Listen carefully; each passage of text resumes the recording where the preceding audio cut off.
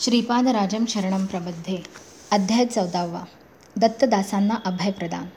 मी शंकर भट थोडे दिवस प्रवास करून मुतांकल्लू या गावी पोचलो. वाटसरूंना विचारले तेव्हा कळले की अजून थोड्या दिवसातच कुरवपूरला पोचेन. श्रीपाद प्रभूंच्या सगुण स्वरूपाच्या दर्शनाची मला ओढ लागली होती. ज्या मार्गावरून मी जात होतो त्याच मार्गावरून एक व्यक्ती हातात ताडीचे पात्र घेऊन येत होती. मला त्या ताडीचा वास असह्य होत होता. तो टाळण्यासाठी मी श्रीपाद प्रभूंचे स्मरण करीत वेगाने पुढे चाललो होतो. ती व्यक्तीसुद्धा आपला वेग वाढवून माझ्याजवळ येऊन पोचली. त्याने विचारले, मी तुझ्याकडे येत असताना तू असे दूर जाणे योग्य आहे का? मी तेवढ्यात म्हणालो, तू कोण आहेस? तुझे माझ्याशी काय काम आहे? यावर तो जोरात हसला. त्याच्या ताडीचा उग्र वास आला. मी कोण आहे हे जाणून घेण्याअगोदर तू कोण आहेस, कोठून आला आहेस, कोणीकडे चालला आहेस हे जाणून घेणे योग्य आहे. ताडी विकणारे सुद्धा वेदांतावर बोलण्याएवढे समर्थ आहेत वाटतं. त्याने रस्त्यावरून येणाऱ्या लोकांना हाक मारून बोलावून घेतले. तेथे लोकांचा जमाव जमला.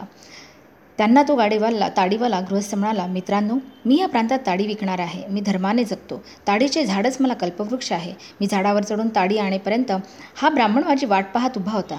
मी ब्राह्मण असूनसुद्धा ताडी पिण्याची मला सवय आहे, परंतु माझ्याकडे तुला देण्याचे पैसे नाहीत. थोडी ताडी देऊन पुण्य प्राप्त कर, असे तो म्हणाला.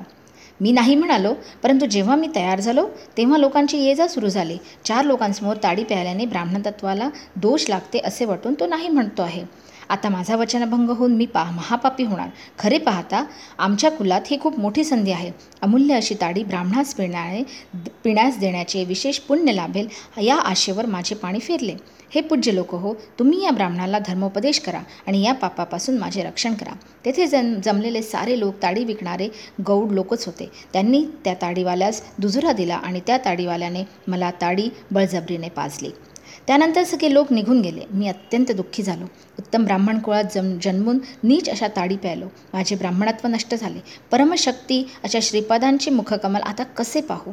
जळलं माझं कर्म, नशीब माझं. माझ्या कपाळी विधिलेखच असा होता, तेव्हा वेगळे कसे होणार? माझे पाय लडखडू लागले. तोंडाला असह्य वास येत होता. माझ्या नशिबाला दोष देत श्रीपादांचे नाव घेत चालू लागलो. मार्गात एक तपोभूमी दिसली. तेथे कोणी महात्मा राहत होते. त्या पवित्र भूमीत पाऊल टाकण्यास मला लाज वाटत होती. मी माझ्या रस्त्याने चाललो होतो. तितक्यात माझ्या पाठीमागून आवाज आला, अरे शंकरभटा, थांब, तुला आश्रमात घेऊन येण्यास दत्तानंद स्वामींची आज्ञा आहे. मी दैवाची लीला पाहून चकित झालो. मला श्री दत्तानंद स्वामींच्या पुढे आणून उभे केले गेले. करुणाभरित नेत्रांनी माझ्याकडे पाहून लवकर स्नान करून येण्यास त्यांनी सांगितले. स्नानानंतर मला मधुर फळे खाण्यास दिली. श्री स्वामींनी मला जवळ बोलावून घेतले. अरे शंकरभटा, दत्तात्रेयाच्या 9व्या अवतारातील श्रीपाद श्रीवल्लभांची तुझ्यावर केवढी कृपादृष्टी आहे. त्यांनी तुला आपल्या अमृतहस्तांनी अमृत पाजले. त्यांना तू गौड कुलातील ताडी विकणारा समजलास. त्यांनी दिलेल्या अमृताला भ्रमाने ताडी समजलास. कितीही भ्रामकता! मी पाहिलेले सर्व प्रसंग माझ्या नजरेसमोर एक एक करून येऊ लागले. त्यानंतर अनंत चैतन्य शक्ती महासागरातील असंख्य लाटा माझ्यावर येऊन आदळत असल्याचा अनुभव येऊ लागला. अनंत अशा त्या सत्ताशक्तींमध्ये अत्यंत हीन, अत्यल्प असणारा माझा अहंकार नष्ट झाला. मी म्हणजे काय हे समजत नव्हते आणि समजणारही नव्हते. एका दिव्य आनंदामध्ये मी बुडून गेलो होतो. माझ्यामध्ये परिमित असणारा मी नष्ट होऊन समस्त सृष्टी स्वप्नच असल्याप्रमाणे वाटत होती. तेवढ्यात स्वामींनी माझ्यावर मंगलजल प्रोक्षण केलं. त्यांनी दिव्य हस्ताने पवित्र भस्माचे माझ्या कपाळावर लेपन केले. मी प्रकृतीच्या अधीन झालो. काही क्षण मी दिव्यानंदांचा अनुभव घेत होतो. प्रकृतीस्थ असणारा मी लगेच स्थूल तत्वात फसत जात असल्याचे लक्षात आले. श्री स्वामी म्हणाले, पूर्वीच्या एका जन्मात तू गौड कुळास जन्माला आला होता. जास्त प्रमाणात ताडीचे सेवन करीत होतास. तुझी ताडी पिण्याची इच्छा बाकी होती. श्रीपाद प्रभूंचा अनुग्रह नसता तर तुला ही वाईट सवय लागली असती, म्हणून तू पतित झाला असतास. तुझ्या पत्रिकेत अनेक गंटांतरे आहेत, परंतु श्रीपाद प्रभूंच्या अमृतदृष्टीने तुझ्या नकळत परिहार होतो. श्री गुरूंच्या महिमेचे कोण वर्णन करू शकणार? वेदसुद्धा नेती म्हणत मौन झाले.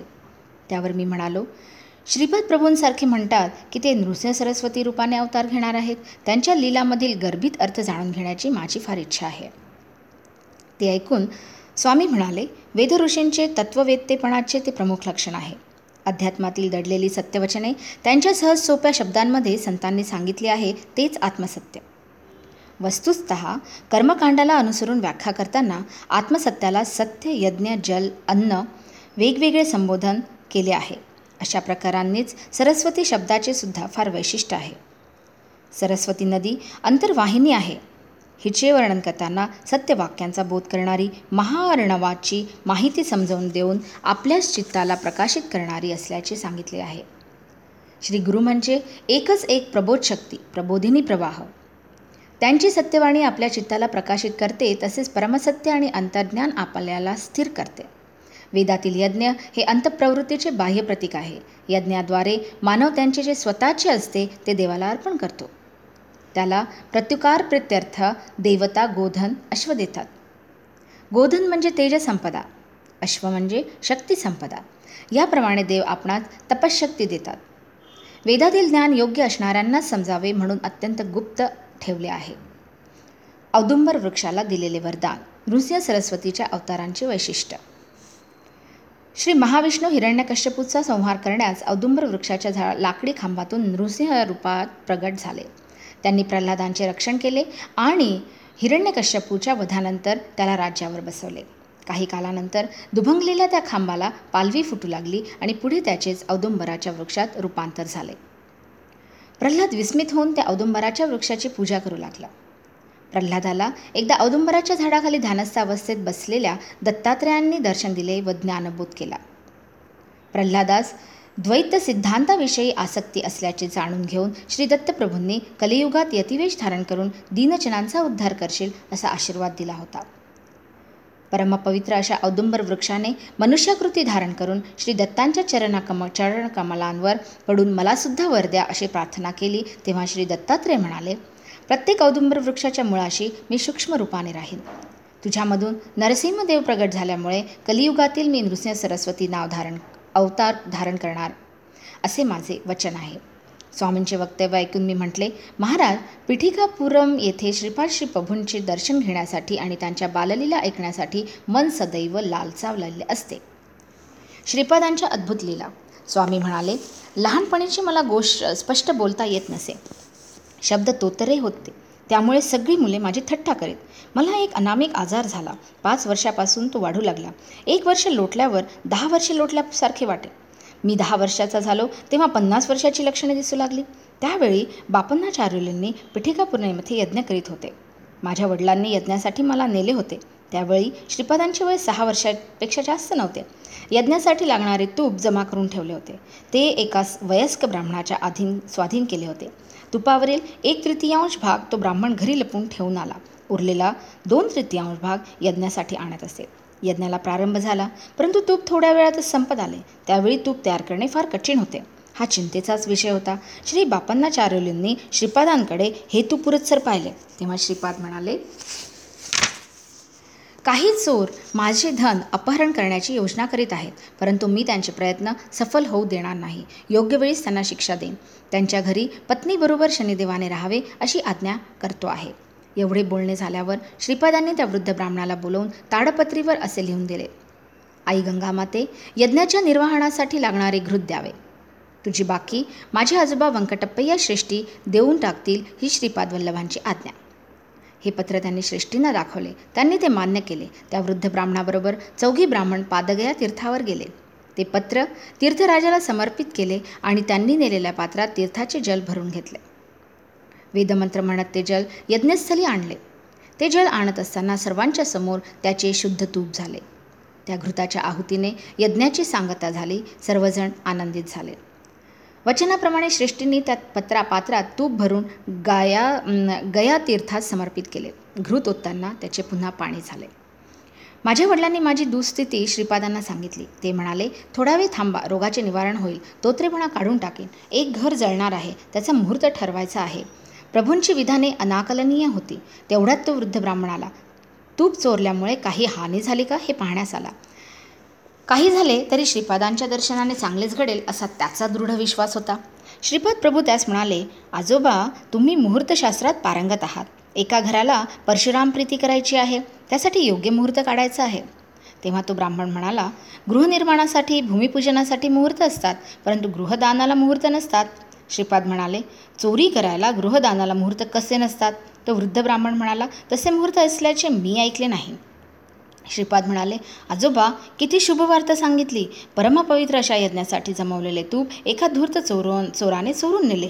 अग्निदेवताला भूक आवरली नाही. धर्मानुसार त्यांना मिळावयास हवे असलेले तूप न मिळाल्यामुळे ते घर जाळून आपली भूक भागवित आहे. अग्निदेवता आनंदाने उड्या मारित आहे. श्रीपाद प्रभूंचे बोलणे ऐकल्यावर त्या वृद्ध ब्राह्मणाचा चेहरा पडला. श्रीपाद म्हणाले, तुझे घर भस्मसात झाले आहेत आणि आता त्याचे थोडे भस्म घेऊन ये.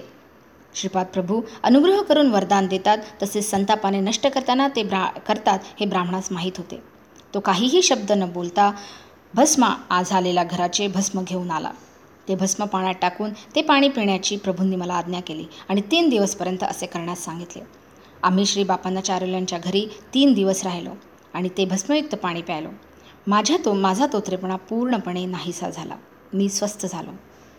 श्रीपाद प्रभूंनी आपल्या दिव्य हस्त माझ्या मस्तकावर ठेवून शक्तिपात करून मला ज्ञानदान करून धन्य केले. त्यानंतर ते म्हणाले, आजपासून तू दत्तानंद या नावाने प्रसिद्ध होशील. गृहस्थाश्रम स्वीकारून लोकांना तारशील, धर्मबोध करशील. तू आणि हा वृद्ध ब्राह्मण मिळून गेल्या जन्मी व्यापार करीत होता. व्यापारात वैषम्य आल्याने एकमेकांचा नाश करण्याचा दोघे प्रयत्न करीत होते. एक दिवस या वृद्ध ब्राह्मणाला घरी बोलावून प्रेमाने खीर खाऊ घातलेस. त्या खीरीत विष कालवलेले त्या ब्राह्मणास माहीत नसल्याने त्याने ती पूर्ण खीर खाल्ली. काही वेळाने तो मरण पावला. तुला माहीत नसताना या वृद्ध ब्राह्मणाने तुझे घर काही लोकांकरवी जाळले आणि ते जाळून भस्म झाले. तुझी पत्नी त्या आगीत जळून मेली. घरी आल्यानंतर सर्वनाश झालेला पाहून त्या धक्क्याने हृदय बंद पडून तू मरण पावलास. पूर्वजन्मात विषप्रयोग केल्यामुळे या जन्मी अशा विचित्र व्याधीस बळी पडलास. तुझे घर पूर्वजन्मी याने जाळले असल्याने त्याचे घर या जन्मी जळून खाक झाले. या लीलेने मी तुम्हा दोघांना तुमच्या कर्मबंधनातून मुक्त केले. श्रीपाद प्रभूंचा अनुग्रह प्राप्त करून मी माझ्या घरी परतलो. त्यांच्या कृपेने वेदशास्त्र संपन्न पंडित झालो. त्या वृद्ध ब्राह्मणास नरसिंहवर्मांनी नवीन घर बांधून दिले. श्रीपादांच्या कृपाप्रसादाने दोघांना कर्मबंधनाचा विच्छेद होऊन दोघांचे भले झाले. श्रीपाद प्रभूंच्या लीला अत्यंत दिव्य व अगाध आहेत. दत्तानंद पुढे म्हणाले, अरे शंकर भटा, सर्व देवता तेजातून निर्माण झाल्या आहेत. आदिती माता ही सर्व देवतांची माता आहे. देवताच मानवाच्या प्रकृतीला विकासाला कारक आहेत. देवता मानवाला तेज देतात, मानवाच्या आत्म्यावर दिव्य चैतन्य संपदेचा वर्षाव करतात. या पोषक असतात, तेच सत्य लोकांचे निर्माते आहेत. मानवाच्या संपूर्ण मोक्षाला, अव्याज आनंदाला कारणीभूत होतात. ब्राह्मण भूलोकीच्या देवता, सर्व देवता मंत्रस्वरूप आहेत. हे विश्व देवाधीन आहे. अशा प्रकारे देवता मंत्राधीन आहेत. ते मंत्र सद्ब्राह्मणांच्या अधीन आहेत. म्हणून ब्राह्मण भूमीवर देवता समान आहेत. शब्द हा साधारणपणे पंचेंद्रियांनी ग्रहण करता येतो. शब्दप्रकाश, गमन, स्पर्श, शीतोष्ण विस्तृती, बलप्रयोग, वेग, गमन वगैरे अत्यंत थोड्या प्रमाणात असलेले प्राथमिक भाव निवेदन करण्यासाठी मानवाच्या उपयोगात येतात. भाषेची प्रगती होत असताना क्रपाने भाषेमध्ये भावाची विविधता, निश्चितता वाढीस लागते. यासाठी अस्पष्टतेतून निश्चित असे निश्चलत्व भौतिक अंशामधून मानसिक अंशामध्ये, व्यक्तातून अव्यक्त भावना, अशा पद्धतीने भाषेची वृद्धी होऊ लागते. पवित्र ग्रंथ पठन विशेष फलदायी. तुमचा श्रीपाद प्रभूंचे दिव्य चरित्र संस्कृत भाषेत लिहिण्याचा मानस अत्यंत स्तुत्य आहे. हा संस्कृत भाषेतील ग्रंथ कालांतराने तेलुगू भाषेत अनुवादित केला जाईल. अनुवादित केलेल्या ग्रंथाच्या पठणाचे फळ व मूळ ग्रंथाच्या पठणाचे फळ सारखेच आहे. श्रीपाद प्रभूंचे चरित्र कोणीही कोठेही पठन केल्यास स्वतः श्रीपाद प्रभू तेथे सूक्ष्म रूपाने राहून ते